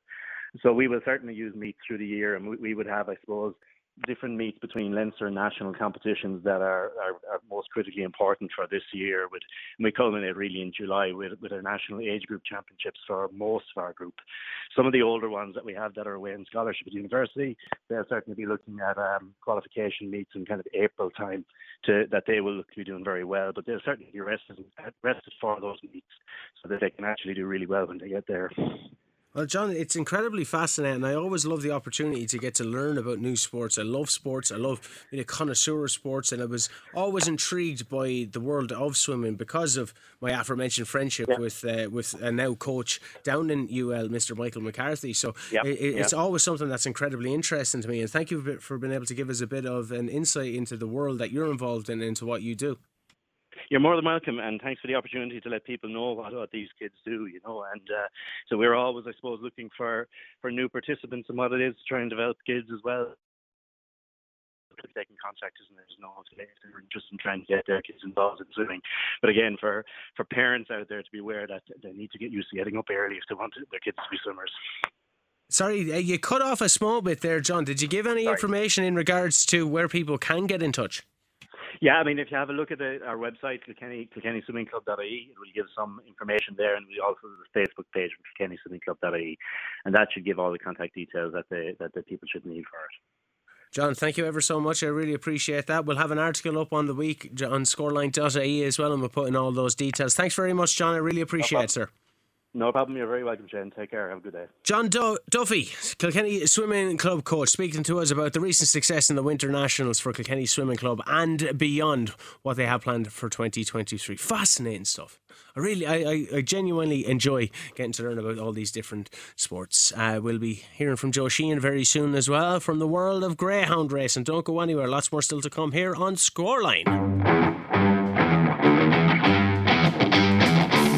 You're very welcome back to Scoreline with myself, Shane O'Keefe. Just gone 3 o'clock. Don't forget, coming up at 4, you'll be hearing from Michael Fennelly ahead of Kilkenny's Walsh Cup tie and encounter with Laois and his thoughts on Shamrock's All-Ireland prospects. But if you've been listening to this show over the past 2.5 years, you know me and Robbie love a bit of soccer, and we only say soccer not to get confused with all the Gaelic football that does been going on, and we're loving following the journey over the past few years of what's been happening with New Oak Boys. I'm delighted now to be joined on the line by David O'Shea. David, how are you doing, sir? Not too bad, Shane, and yourself? Hi, Robbie. We're trying to be good anyway. Good, thanks, Dave. Good. David, we'll start with some of the biggest news that came out there in the past while, and it is in regards to the LFA Senior Cup. The draw has been made last 16. It's brilliant that New Oak Boys is there, but you're going to be welcoming none other than Bray Wanderers to the Burn Road. Well, I suppose first of all, it's fantastic to be, at this stage of the competition. I'm just thinking back on a couple of the games there that we had to play from the start of the year. We had Trim away in the first round of the Leinster Senior, which was a momentous battle up there. We were away. We managed to come out on top. We were 2-0 down early on in the game, and we actually turned things around, and we had probably one of the best performances of the year thus far that day. So that stands out as a major, major win for us. And we were lucky then that we managed to get 2 home draws. In the following fixtures, we had Kilbarrack, also a top team from Dublin, down in New Oak. I think the game finished 1-0 that day, but I found we were actually very comfortable. And then a couple of weeks later, then we had Leicester Donnycarney, who I think won the Intermediate League in Dublin last year, so a very, very strong side. A couple of junior international players, and that went down to the wire as well. It was a real classic cup tie. Someone would take the lead, and then we'd claw one back, and the same thing happened again, and it ended up going to penalties. And surprisingly enough, I actually was forced to take one that day because there was a lot of good penalties going in. There was nobody really missing or anything, so I'd normally never put my name forward, but I was lucky enough now on that day. I picked the spot and stuck with it, and it worked out in our favour. So yeah, we're in the last 16 now with the big dogs, I suppose you'd say. But in terms of the draw itself, whoever we're going to be drawn against at this stage, Shane, we're going to be seen as underdogs. And, rightfully so. There's 2 intermediate teams left in the competition, along with ourselves, North End, and the winners of Usher and Gorey Celtic. The rest of the League of Ireland, under the Premier Division or the First Division. But, it's going to be a major step up. I suppose one thing you can take from it is we got a home draw, which should give us somewhat of an advantage in that terms. And, very hard to know how strong Bray are going to be. They're obviously going to be, a step up from junior soccer without a doubt. I see they're after making a lot of new signings. But because we're catching them maybe, let's say, at the start of their season, whilst we're kind of coming towards the middle of ours, there's something else that hopefully will stand to us fitness-wise and stuff. So, yeah, exciting 2 weeks ahead. Yeah, and we followed the journey there over the past few years, but just having that tremendous season last year, you mentioned North End, and we might discuss that LFA Cup semi-final in just a bit, but when we were talking to Conor Byrne, he was nothing but complimentary, and you can see it on your social media pages, which are so active, and have nothing but praise for one Mr. Dean Kelly. I heard he's off to Canada now. He may have played his last game, maybe not ever for the club, but for the foreseeable. How crucial was he to the success of last year, and how much will you miss him now going forward, especially considering you have that huge game against Bray? Look, lads, there's no point trying to downplay how much of a loss Dean Kelly is going to be. You know, he's irreplaceable. Just such a talented footballer. You know, a real leader on the pitch. Even though, given his age, you know, he's probably, I think Dean is 26. And might be 26 today, but a real leader on and off the pitch. You know, his standards never drop when it comes to training and stuff like that. Fabulous player. So yeah, he's going to be a huge draw, without a shadow of a doubt. You know, I was kind of laughing to myself there last weekend after he played his final game there with him for the time being. Anyway, I was thinking, God, there's more tribute coming in here on social media to Dean Kelly than there was for Pele when he passed away, Lord rest him. You know, but it just goes to show, you know, what everybody thought to him. And it's not just no players and no supporters, you know. It was coming from, you know, the followers of the Carlow League, you know, having, you know, wishing him well. And, you know, he put a smile on so many people's faces there on a Sunday morning when he was watching them to see what he was able to do with free kicks and skills and just his general play and stuff. So, look, a huge loss. But this season, I have to say, we're lucky. We were kind of short on replacements last year especially, and, you know, on a couple of years previous as well like that. But we're very lucky now this year that we're after making the 2 signings that we have cover in all areas. And, you know, I fully believe now that whoever's going to step in, there's 3 or 4 people that I can think now that will be playing in Dino's position over the coming weeks. And I know for a fact that they'll do a great job. You know, they mightn't have that. I don't think that take a position kind of has that kind of style about them. But we have guys there that are willing to work themselves, you know, into the ground. And that, you know, they'll definitely play a big part in our season and the upcoming games. And just with regards to something that you mentioned there and I picked up on, David, the Bray Wanderers game itself, you're obviously going to be heavy underdogs in many people's eyes. Do you steer into that in your preparations for it? Maybe, you know, nobody's given us a chance and that you can use that to your advantage? Yeah, without a doubt. I find over the past couple of seasons and stuff like that, I find that, you know, the group of lads we have, you know, everybody is confident in what we can do. And I find when it kind of comes to a big game and the lead up to a big game that there's, you know, we don't look too much into it. We just knuckle down, get our training done. You know, I know when I sit down in the dressing room on that Sunday morning or that Sunday afternoon, whatever it is, and I look at the lad beside me and I know, look, I can trust that this lad is going to give 100%. And that's just kind of the team spirit that we're after building up over the last couple of seasons. And, you know, anything can happen. We're after turning over a lot of big names over the last couple of seasons and stuff like that. We have them at home. We'll give it our best. You know, things might work out for us on the day, but certainly, you know, we're going to leave everything out in the field anyway, and we'll try to get another day out without a doubt. And when you get to this stage of the competition, you're never going to have any easy days. And considering what happened last year in regards to the LFA Junior Cup and the semi-final to North End, we were gutted here in KCLR because we were hoping for an Evergreen New Oak final, and ultimately that didn't happen with neither side progressing. But does that give you now extra impetus to go on for the Senior Cup and a possible tie with Shamrock Rovers after it? Yeah, of course. Look, at the end of the day, like your league, your domestic league is always going to be your bread and butter. You know, that's the most important thing. But you know, we're after kind of proving, I think, to ourselves and to the Carlow League and even to outside people watching in and stuff like that. You know, that we're able to do it year in, year out. We're after doing it 2 years in the trot. We're after remaining unbeaten and stuff like that. You know, everything is going well in the domestic league and it's going to remain number one focus. But you know, when you're playing well and you're getting opportunities to play in the outside competitions, we're after having 2 Leinster Junior Cup semi-finals that we're after falling. You know, we're kind of after falling at that hurdle. We had a quarter-final then a couple of years ago as well against a really, really strong Sheriff side. And, you know, then we're pushing ourselves this year in the Leinster Senior Cup. But, you know, that's where we want to be. And, you know, we're there on merit. It's not as if, you know, we're getting... You know, nobody is handing us these ties and these opportunities to play against the bigger teams and stuff like that. We're working hard. The coaches, Gavin, John, you know, lads, Eddie Shaw, lads that are helping us out there, even on the outskirts of kind of the team itself, whether it's doing work on the social media, stuff in the background in the club and stuff like that. You know, we deserve to be where we are and we're not taking anything for granted. And you know what, we're going to do our best to give the supporters and the Carlow League and ourselves another day out in big competitions, because that's what we want and that's what we're aiming for. And you mentioned there the fact that the league is obviously your bread and butter and the most important competition for any team, not just in Ireland but even beyond that again. But Is it tough when you have the outside competitions and you're playing catch up? I know there recently, I think it was last week even, you had a game on the Friday night and then you had to play on the Sunday. Is that kind of quick run of games difficult to deal with when it comes, or how do you approach that situation?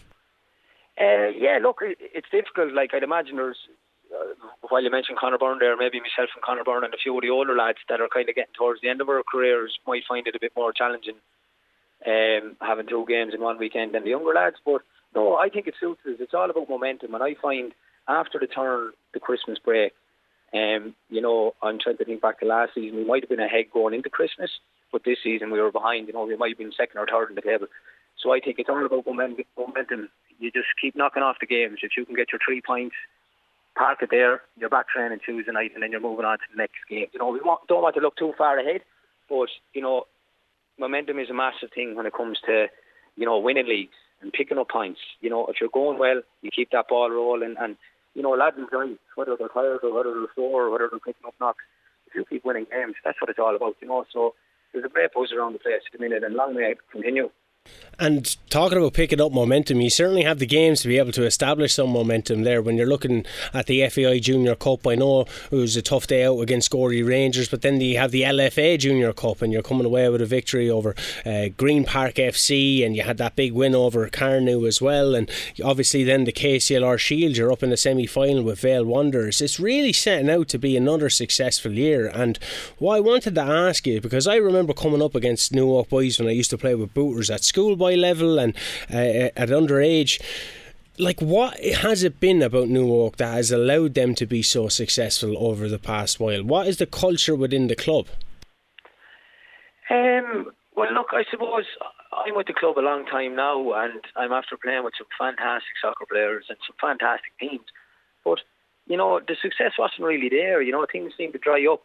I think the first season I came into Newark, I might have been 20 or so like that, and I was very lucky enough that I managed to be on a league winning side there. Lee Murphy was in his prime, and a few of the older players like Davy Walker and Gavin Dowling, lads that you probably have spoken to on the show before. But things dried up there, even though we had good teams and good young lads coming through and stuff like that. But we were just lacking something, and to ask me to put my finger on it directly is tough. But I think that the core of that team is kind of, after seeing a lot of ups and downs and after having a few heartbreaks in the last days of the season, in thinking back 5 or 6 years ago, normally the Carlow League is so tight that it goes down to the last game of the season, and you're hoping for someone to do a favour for you, or you're hoping for a draw here or there.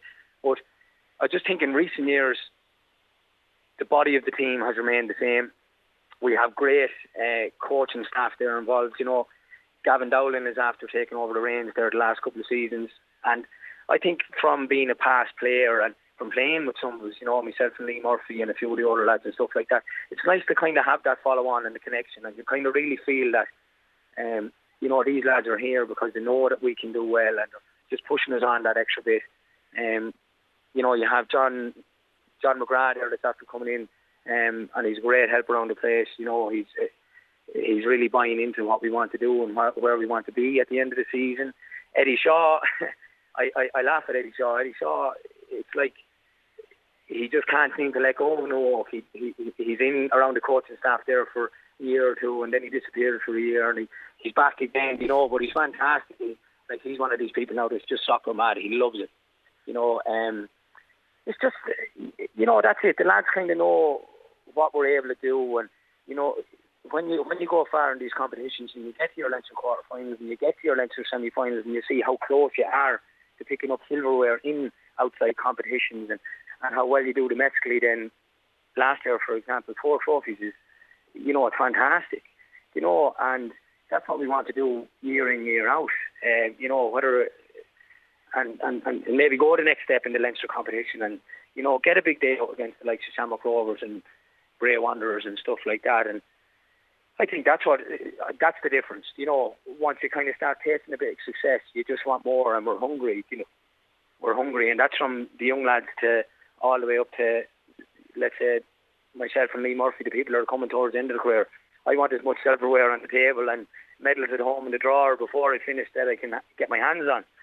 So I suppose that's kind of my take on it, Shane.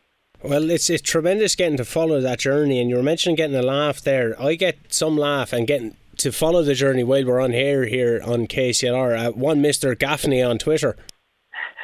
Yeah, actually brilliant. Tony Gaffney, sir.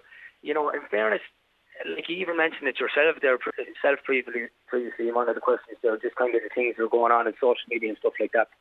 You know, you'd be surprised actually how much that benefits the team and the club. You know, you're getting your name out there. You know, you're getting the activity on the tweets, and you're getting your retweets and your followers, and the fans are picking up on it, and you know, they're adding their few comments here and there, congratulations and well done, and keep it going. You know, and the team forwarders are going in every week, match reports. You know, it's brilliant. Like, you know, and I thank them for it, and you know, it's great. It's just it's adding, like, you know, this kind of machine that you're trying to build about just the club and the team, and trying to keep the ball rolling and build momentum and stuff like that. And it's a massive part of it, you know, so it's great. Like, that's a bit of slagging over as well. Cause, I've seen that as well, yeah. I think, I'm trying to think back, I think it was last year there, like, when Tony started taking all the team photos and stuff like that. I remember someone had a comment, whether it was down in Carpenters after a game or something like that, they were asking Tony Gaffney, was he taking the photos on the toaster? Because the quality of the pictures were so bad. So, as far as I know, Cahill and Keelan got a few pound together there over the Christmas time or something, and they bought me a new iPhone or something like that. So if you notice the improvement in the quality of the pictures, you can thank the two sons for that, Cahill and Keelan. That's a brilliant story. David, I'm not going to take up much more of your time. You'll probably have a match now to prepare for. You're up again tomorrow against Ballymurphy Celtic, and Ballymurphy will be gunning for a first win, so they'll no doubt try to be providing tough opposition. But thanks so much for kind of giving us a rundown on the club. We'll be following that journey all the way like we did last year, because it's just a tremendous story getting to see what true local sport is all about, getting a community involved and getting to celebrate successes and commiserate losses. It's just brilliant to see, and you know, you'd be at envy of a lot of teams in Kilkenny and Carlow. Listen, Shane, thanks very much. Pleasure talking to you. David O'Shea there, ladies and gentlemen, from New Oak Boys. They're out again tomorrow, as I said, against Ballymurphy Celtic. But before the end of the month, I don't know if there's a date confirmed as of yet, they'll be welcoming none other than Bray Wanderers to the Burren Road. We're going to take a quick ad break there. Lots more still to come here on Scoreline.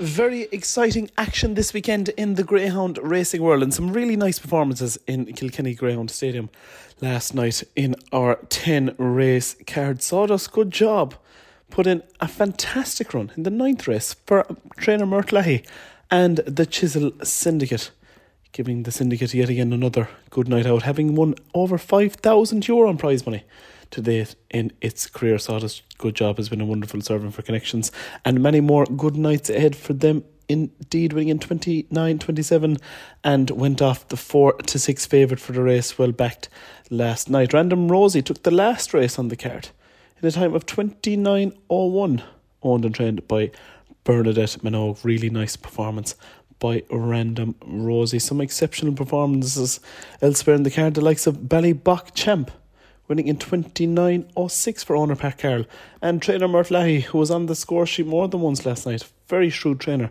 indeed, Mert Leahy, and all his team. Boggart Dusty was also victorious last night for owner trainer Liam Peacock in a time in 29:03, only a May 21 whelp, this son of Droopy's biker, and a very exciting future indeed for Boggart Dusty. So well done to all of those involved in the action in Kilkenny Greyhound Stadium last night. A very exciting 10 race card indeed. The first sales of the year in Kilkenny Greyhound Stadium will take place on February 4th, so get your entries in to the track there if you are interested in partaking, or perhaps even you might want to invest in a greyhound or a syndicate. It's a fantastic way of making friends and having great nights out, and the sales are on February 4th in Kilkenny Greyhound Stadium. So if it's something you might be interested in, put your date in the diary, February 4th in Kilkenny Greyhound Stadium. A very exciting 2023 ahead indeed. Lots of fundraisers coming up in Kilkenny Greyhound Stadium, and each GAA club in Kilkenny and Carlow has received a booklet and information from the Kilkenny Greyhound Stadium at the moment, and it's a wonderful way for your GAA club, your charity or any organisation to make good money and have a very, very exciting night out. If you are interested in holding a fundraiser in Kilkenny Greyhound Stadium, phone 056 772 1214. That's 056 772 1214. Track manager Tom Kinane will be more than delighted to handle your inquiries and bookings. Lots of action coming up in the coming weeks and months. The Kilkenny Track A2 starts next Friday. 24 greyhounds in that. It's lots of prize money involved there. The Kilkenny Track Novice 2, Novice 3 starts on the 27th of January. The RCETS A3 525 starts on February 3rd. And the McCalmont Cup, one of the most exciting competitions of the year, begins on March 3rd. So lots of exciting action taking place in Kilkenny Greyhound Stadium in the coming weeks and months ahead. Elsewhere, we switch our attention to Shelbourne Greyhound Stadium, where tonight we have some very, very exciting action indeed and lots of local runners involved. So wonderful to see our local greyhounds doing so well right across the country and even in the UK, where they did so well last year in the English Greyhound Derby. Tonight in Shelbourne Park, as we said, we have the Talking Dogs A1 525 semi-final. Almost €4,000 prize money in this one, in the first semi-final. Priceless King runs for Brian Murphy and Kathleen Murphy, who have enjoyed plenty of success in Kilkenny over the years. Very exciting ground. Priceless King indeed, having clock times such as 28.61 and 28.47 even around Shelbourne Park. Has a big chance from Trap 2 tonight in the first semi-final. In the second semi-final, Trap 4, Johnny's Gem for the Gem Spring Syndicate of Jerkinstown, and trainer Mert Lahey runs from Trap 4 in the second semi-final of the Talking Dogs A1 competition tonight. A very exciting competition indeed. Of course, Shelbourne Park has some fantastic racing, and wonderful to see our locally connected greyhounds competing so well up in HQ in Shelbourne Park.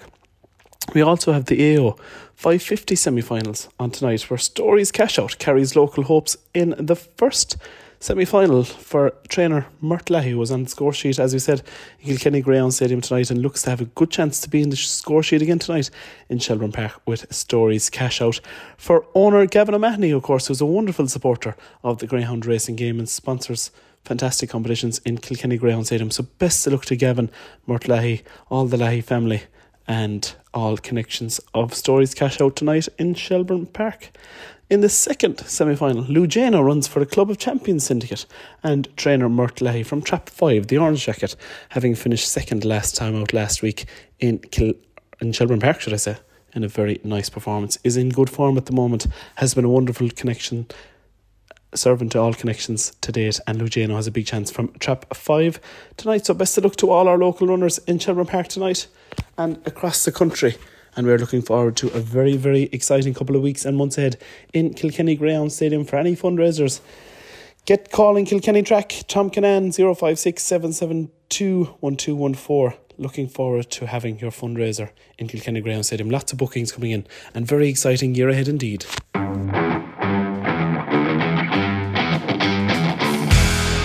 Eddie, golf scramble today down in Gorham Park Golf Course. Really successful launch of Tayesta's Day, which is coming up in just over 2 weeks' time. Yeah, Robbie, it was a bit different. We said we try to do something a bit different. There's so many jockeys to play golf. We just thought, look, it'd be a bit of crack, to invite them all in there. As people might be able to hear that little bang in the background. Like, that's Niall Slippers, Madden, Grand National winning jockey there a couple of years back on number 6 Valverde, smacking off. But I thought it'd be a nice fun day to bring lads that all love golf together down here for a round of golf, and just a nice casual way of launching it. And it's worked really well. Yeah, and it has worked really well, and I think you can tell that everyone is kind of just enjoyed the day, and lucky enough we have the weather for it as well. That's it, yeah, but it is cold. I suppose it is January, Robbie, but they all seem to be enjoying it, and it was nice as well that we had a mix of ex-jockeys and current jockeys, and then some hurlers as well, the likes of TJ Reid. Delighted to see TJ giving up his day there today to come in and play with us, and same with Michael Fenley as well. I haven't seen Michael in a long time, and it was great to see Michael down there today. So it's brilliant that they're all supporting what is our biggest day of the year, and it's vital for us that we're seeing to drive it on. So it's brilliant to have them all there. You said it there yourself, Tayesta's Day, as the motto says, it really is the race that stops the county. How preparations been like so far, and obviously coming up to the big day itself on the 26th of January? Yeah, everything's going really well at the moment. The kind of all the sales and marketing stuff is all booked, planned and done. The ads are all done and that. So now all our focus is on the track side of things. The weather's been quite favourable the last few days. Raymond was able to get a bit of a cut on the grass today as well, which is great. This time of the year you generally wouldn't be able to do that. So so it was great that he was able to get out there. But I think the next 2 weeks now it really hots up for us. The enclosures, trying to get everything, all the marquees and temporary structures in place, and then obviously the likes of the fence building and the hurdles and stuff. Paul and the boys on the track and Razzie will manage all that stuff, and I'll worry about the enclosures. But everything's going to plan at the moment, so just can't wait to get it on now. And what will the crowds be like here in 2 weeks' time, Eddie? I mean, it is, as you said, the biggest day of the year. Is it really important from your side of things that everything goes as slickly as possible? Yeah, look, it is. It's our biggest day. It's the first day of the year. It's, you know, this and Red Mills, they are the two biggest fixtures we have in the whole year. So it's vital for us. Red Mills comes 2 weeks later. As I often say, I get to correct any mistakes I make on Red Mills Day, you know, after Thyestes. But generally, I think we have most of the stuff right down to a fine art at this stage, the parking and the structures like that. But look, there's going to be a big crowd. There always is. You know, hopefully we'll have nice weather on the day, and it won't be a miserable wet day for the public coming, but they're still coming, their droves, and you know, our side of it is to just make sure everybody when they get here they're able to enjoy themselves, and we'll be doing our damnedest to make sure that is the case. And what sort of names are involved, Eddie? At the moment, see, look, you're talking about the likes of Willie Mullins, Gordon Elliott, Henry de Bromhead. They're all going to be doubly and triply entered into this race. The first of the actual entries for the Thyestes comes out the next couple of days, so we'll get to see what's the early entries are looking at. But at the moment, you know, it's a race that always throws up the big names, so you're guaranteed you're going to see a couple of superstars. The Galmoy Hurdle is on the day as well. That always brings in some of the biggest names in racing too. So look, I see no reason why we're not going to be treated to another exhibition of horse racing here in Gowran, and I'm really looking forward to it. And I know unfortunately it's been revealed that two-time winner Jack Kennedy may be in doubt in terms of he's fractured his leg. Does it look like he's going to be able to make it, or have you heard any news on that? Two of the guys playing here today now, Busty Ammon to be Gordon's assistant trainer and Mouse O'Reilly to be the main purchaser in Gordon's yard. They were there today. They said that Jackie was in Naas this morning. You know, he's there on crutches. They reckon he's not going to need major surgery. They're hoping he's not anyway, but look, Thyestes is going to be way too close anyway. There's no way he's going to be available for that. I'd say the target for him, and it'd be a real ambitious target now, will be Cheltenham in March. I mean, it is a leg break, and look, I just feel so sorry for Jack. He's a super fella, 23 years of age, brilliant jockey. He was heading towards becoming champion jockey this year, and another bang, and he's set back again. But look, you know, unfortunately these knocks come with the game, but Jack's a brilliant guy and he'll be back soon enough, and look, he won't have to rush it. Whenever he gets back, he gets back. This period, needless to say, is hectic for yourself. Is it enjoyable? Oh, it is. It's the most enjoyable time of the year. You know, when you're flat out and you're busy and all, you don't have time to be worrying about mundane stuff and whatnot. Like even you take a day like today, you know, Mondays can be drawn on and dragged on. It's Baltic cold now. Granted, I feel like I've no hands at the moment, but says you talk to your brother. But it is like, you know, you're putting these things in place, and from here on right up until Thyestes Day now, it's just plan, and then the morning after the Thyestes, the next morning we're here on the Friday morning to launch Red Mills, and you know, it just, the wheel starts spinning, and it spins quickly from now on till Holden Plant Wednesday in the middle of March. So this is my favourite time of the year. I can't wait to get going. And just for yourself, Eddie, on the hurling side of things, obviously it's been revealed that you're the new Bagenalstown Gales manager. Looking forward to that challenge? Yeah, I can't wait. I'm going to obviously miss it with Blacks and Whites. I have lots of friends there, and you know, it's been a brilliant 4 years for me down there. But you know, it is a new challenge for me, and Blacks and Whites will have their own challenges at intermediate this year. It's a new challenge for me going to Carlow. I went to watch the Carlow senior hurling team play the other day. There was a couple of Bagenalstown Gales lads involved, so I'm getting to see some of the boys that will be playing with me, and more importantly, some of the boys that are going to be playing against me. Look, I've no doubt in my mind the challenge that faces me, but I'm really looking forward to it. And I met with the lads last week in Bagenalstown, and they seem like a brilliant bunch of people, so hopefully we'll have some great fun over the next couple of years as well. And when does everything start back with them? Does it start quite soon? You said you had a meeting there. When will you actually get into the training side of things? It's a long season, so like what we're going to do is probably start collective training in the gyms from next week, maybe Friday night, do one night a week for the first 4 or 5 weeks, and then slowly build it up from there. Bagenalstown, it's a little bit more of a challenge for me because obviously I have a lot of players involved with counties, but also it's a football club and a hurling club, so you know, that's going to have to be managed too. So I don't want lads out 4 nights a week, so we'll plan that and do it as best as we can, but it'll start next week and then it'll just build up as over the time. And just a word on the Carlow Intercounty side, you mentioned there you're at Netwatch Cullen Park on Sunday for their second round Keogh Cup game against Wicklow. They were very heavy victors in the end. How do you see Tom and Lally's side progressing this year? I suppose the aim will be to probably go on and try and win that Joe McDonagh Cup. Yeah, look, that's going to be the challenge that everybody in Carlow will measure them on, is trying to win the Joe Mac. Very hard to gauge them on yesterday's performance. Wicklow, to be fair, were very weak, but I think you know he's going to have to be realistic in the Joe Mac. It has to be his target. a disappointing result last year against Kerry ultimately cost them the Joe McDonagh. I think genuinely did. They ran Antrim extremely close. I think it was Antrim in Antrim, and then the game in O'Connor Park in Tullamore, they beat Offaly that day, so they won't fare anybody, and they need to be respected as well. I heard the interview on Sunday with the Offaly. Michael Duignan kind of was pointing out, I think it was Michael Duignan was saying it, and he mentioned some of the people that he thought could be thereabouts, and he didn't mention Carlow, so I'm sure the Carlow people will listen to that interview again. Go on. And from a Kilkenny perspective, we'll move on swiftly from that. Kilkenny first game under Derek Ling, obviously in the Walsh Cup, probably unconvincing, you'd have to say. Well, it is very early stages. I don't think anyone would be too worried with the fact that they didn't beat Offaly comprehensively. But how would you assess kind of his start to things with Kilkenny, and going forward, is the aim for them simply, like we said with Carlow, to win the Joe McDonagh Cup? Do they have to go and win All Ireland? When I spoke to him, he said that has to always be the ambition in Kilkenny. Oh yeah, look, like, you know, Kilkenny in hurling is like Kerry in football. You're judged on winning All Irelands, and they have to go and do that. I wouldn't be reading into Derek's start at all against Offaly. I mean, it was great to see some new lads getting run outs there. I see Billy Drennan had a good game there, a full forward. I think Ian Byrne did okay at corner forward. You know, Bill Sheen had a good game. Just look, Derek's going to take a bit of time. He's going to need to be given a bit of time as well, and you know, I see no reason why Kilkenny can't be competitive at the business end of it. They're always going to be. Seeing Galway giving a trounce into Westmeath yesterday, I think they'd be the team I'd be watching this year. I genuinely mean that as well. I think Galway would, I think I say this every year, but Galway are the team I'd be watching strongly this year. But no, I really wish Derek the best now, because he's a really good guy, you know, and hopefully he'll just get that tune out of the Kilkenny team and bring them on that little bit of a notch. And a quick word on Leeds United. I can't avoid talking about that. How are you assessing the new year? Again, a draw with West Ham recently, and then the draw in the Cup against Cardiff City. How do you see the new year going for Jesse Marsh's side? Yeah, I'm one of the people that think give him a chance. I'm not into these people that sack him every week. He's only had 2 wins in 16 games. I'm finding it hard to defend him at the moment, but I just feel sorry for him a little bit. But look, it's important for us to start getting results. You need points on the board pretty quick. It's important for us, but it's more important for Jesse. I think if he doesn't get a win soon, he's going to be in trouble. But we'll be safe. Famous last words, but I think we have a good team. If we can get a good transfer window there this year, I think we'll be pushing on. I think Jesse could save himself then, and we can kick on from there. So look, onwards and upwards. Don't ever support Leeds United. Like, it's just a health warning. It should come with supporting this club. And finally, Eddie, back on the radio on the new year every Friday from 6 to 7. Yeah, can't wait. Lovely warm studio. You won't be out here nearly losing fingers in the cold, Robbie. Well, we look forward to seeing you then, and best of luck with Tayesta's Day. Thanks very much, Eddie. Brilliant. Thanks a million, Robbie.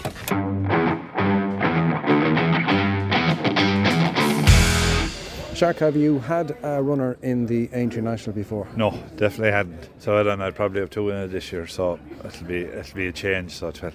And Cape Gentleman, you got him from Emmett's. How did that come about, and who's the owners, and explain that? They're American owners, so they won the National in 1923, and they rang looking to buy Hewick, and he wasn't for sale, and he said to me, "Is there any chance of getting me a horse for it?" And I went through the English horses, the Irish horses, and there's not too many English horses or Irish horses rated over 150 that's for sale. And we bind it down to 3, and one of them then wasn't old enough, he was only a 6-year-old. And the other horse was a horse that had problems and couldn't be kept sound, so we were left with Cave Gentleman.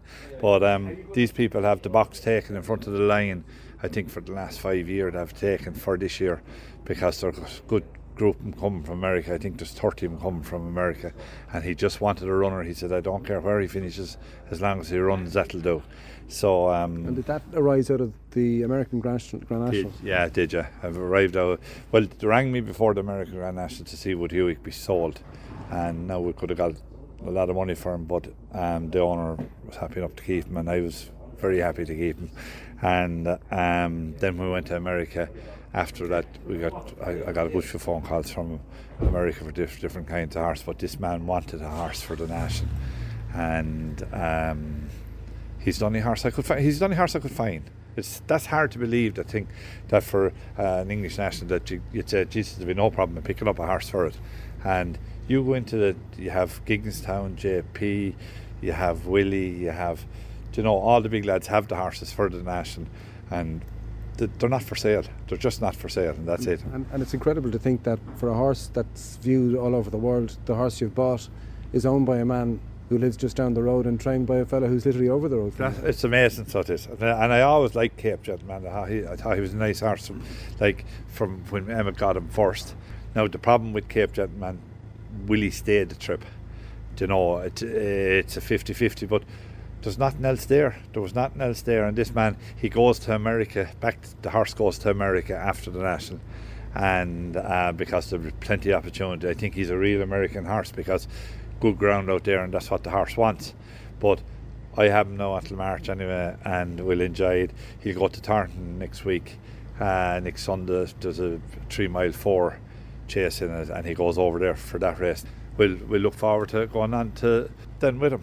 So and you mentioned that you've 2 runners in the race. What's the other one? Hewick, he'll go. All right, okay. Hewick go for the English Grand Nash. He'll go for the English Grand Nash, yeah. That's the plan. He'll go for the Gold Cup, and we'll give him a run in the Gold Cup and get him ready for the English Grand Nash. Well, I would have thought you were going to give him more than a run in the Gold Cup now. Yeah, well, sure. Listen, we'll see what will happen in the Gold Cup. You know, like he'll be trying for his life in it, but I don't know if he'll be good enough for it. But there's a lot of horses in the Gold Cup, I suppose, that are little bit ifs about him. You know, like Willie's horse, does he stay the trip? We know that Hewick will stay the trip, and we'll make plenty of use on him. If he gets beaten, he'll be told to mind him. And he'll go on then for the National, because we know he'll stay the trip in the National, and it's probably ideal for him. And from the point of view of you preparing him for the Gold Cup, off the top of my head, I can't remember a horse not running over the winter and being aimed at the Gold Cup. Yeah, well, it's going to be a massive ask. It's going to be a massive ask. He's back in for the last 10 days there. He wants good ground, and I just don't see any point in running a horse like him during the winter. Look at the ground that we're having, heavy ground. Pull the tail end of him and don't have a horse for the rest of the year. So I'd rather go straight there, take our chance, and go on to the National with him. It was massive for you now to have the exposure and the attention on you, but to have 2 real contenders in the National, it's pretty extraordinary. That's great. It's great. So just listen, you're going over there hoping that one of the 2 will do the job, or you know, at least they'd run well. And I think both horses in the National, I'd say both of them will run well. Hewick is probably just maybe a little bit classier than the other horse, but the other horse he'll do the job as well. So and the American owners are going to be over for it, and have the box taken, and it's going to be a big day over there. It could be a big couple of days over there, so good. You know, it might take more than one. And from your own point of view, the fact that you can attract those American owners to invest their dollars in Irish bloodstock with a view to maybe racing them over here, leaving them over here, or extending their career to race again in America, how big of a boost is that for you? It's an unreal boost. Since I went to America and the horse won in America, the business that I'm after getting from America is unreal. Like I'm after, I think Rachel said in the month of December we registered 22 new owners, and there's 17 from America. Wow. From 22, so, and there's a few new people who came around from at home as well. But like I bought horses in Newmarket there. I'm not buying pint-to-pint horses, because all these owners are hoping that we'll be able to go to America maybe next year with them, or they're all 3 and 4 year olds, or the year after. So I'm buying a horse off the flat that Ray had in the 80s and 90s over there to take a lot of beating. So like we'll be looking forward to, I think next year I'm after picking out 4 different meetings in America that I'm going to go to with different horses. For me it's great. It's not Ireland, but I don't mind travelling. Have horse will travel. I remember there was a great photograph taken of you and Paddy after you won the National. Paddy and yourself, you were obviously emotional, and you mentioned when you won the plate that it was the first time that your mum and dad had been at Galway when you won the plate. So from your own point of view and your family's point of view, what kind of an impact has Hewick had on you? Because obviously Paddy was very close to poor Jack de Bromhead, who sadly lost his life last year. It's been a massive thing for you on a personal level. Listen, I remember when the horse won in America, and we were walking around and we were all celebrating and having a bit of fun. I saw Paddy going off with the horse down a small one, and I knew there was something wrong. And when I went down to him, he was roaring, and it was all because of Jack, you know. But listen, I said to him, only for Jack, I said, we mightn't be here. So that's the way I looked at it. But for him and for everyone, which was brilliant. And it was brilliant. I think it was brilliant for Irish racing when we went to America and won in America. It gave everyone a boost. And even today, if you'll meet people today that didn't know you or whatever, they're all coming up to shake hands and what you done. And that's what Irish racing needs. Irish racing needs more of it for the small people. It's great with Willie and Gordon, and they deserve all the success because they're putting the money into it. But when you can buy a horse for small money and go and win a pot like that, it brings a lot. It brings the small people back into consideration again. Just talking to Seamus Fahy the other day, he's after getting new owners out of it because of what I done. Alan King rang me 3 or 4 days after the race and just said, well done. He says, you done a lot for English racing. He said, what you done? I said, Jesus, I don't know about that. Well, he said, I'll tell you a little story. He said, I had a crew that came to me, he said, to buy a horse the day before the horse ran, and they rang, they were going to take him, then they rang to say they wouldn't take him. And then he said, with all the show of your horse beyond, they rang me the day after and said, was the horse there still, that they take him? And he asked him why. And he said, well, sure. He said, Shark ended up in America with a Grade 1 winner. He said, so he says, it's a chance for us all. So it's just, it gives everyone a chance. It gives every small trainer a chance, and it gives everyone a chance to get a good horse. You don't have to be given these hundreds of thousands for horses. Horses don't know what to cost. My final question is, you celebrated well over in America, you give it a proper kick, and you give it a kick when you came home. From your own point of view, if you have a horse who's going to compete in the Gold Cup and you've 2 shots at a Grand National, what will the celebrations be like? It'll be unreal. So if we could finish in the first 3, we'll be delighted. So we'll. And listen, it's great because I have my 2 sons involved now with me, and it's a big thing. So it is, to have Rachel there. Rachel, she's a big part of the wheel, and the 2 boys are there now, and they're looking forward to the National. They're looking forward to going to America. It's the biggest job of trying to keep them into school. That's the biggest problem I have at the moment with the 2 boys. But it's great because they're involved with us, and it means an awful lot to me.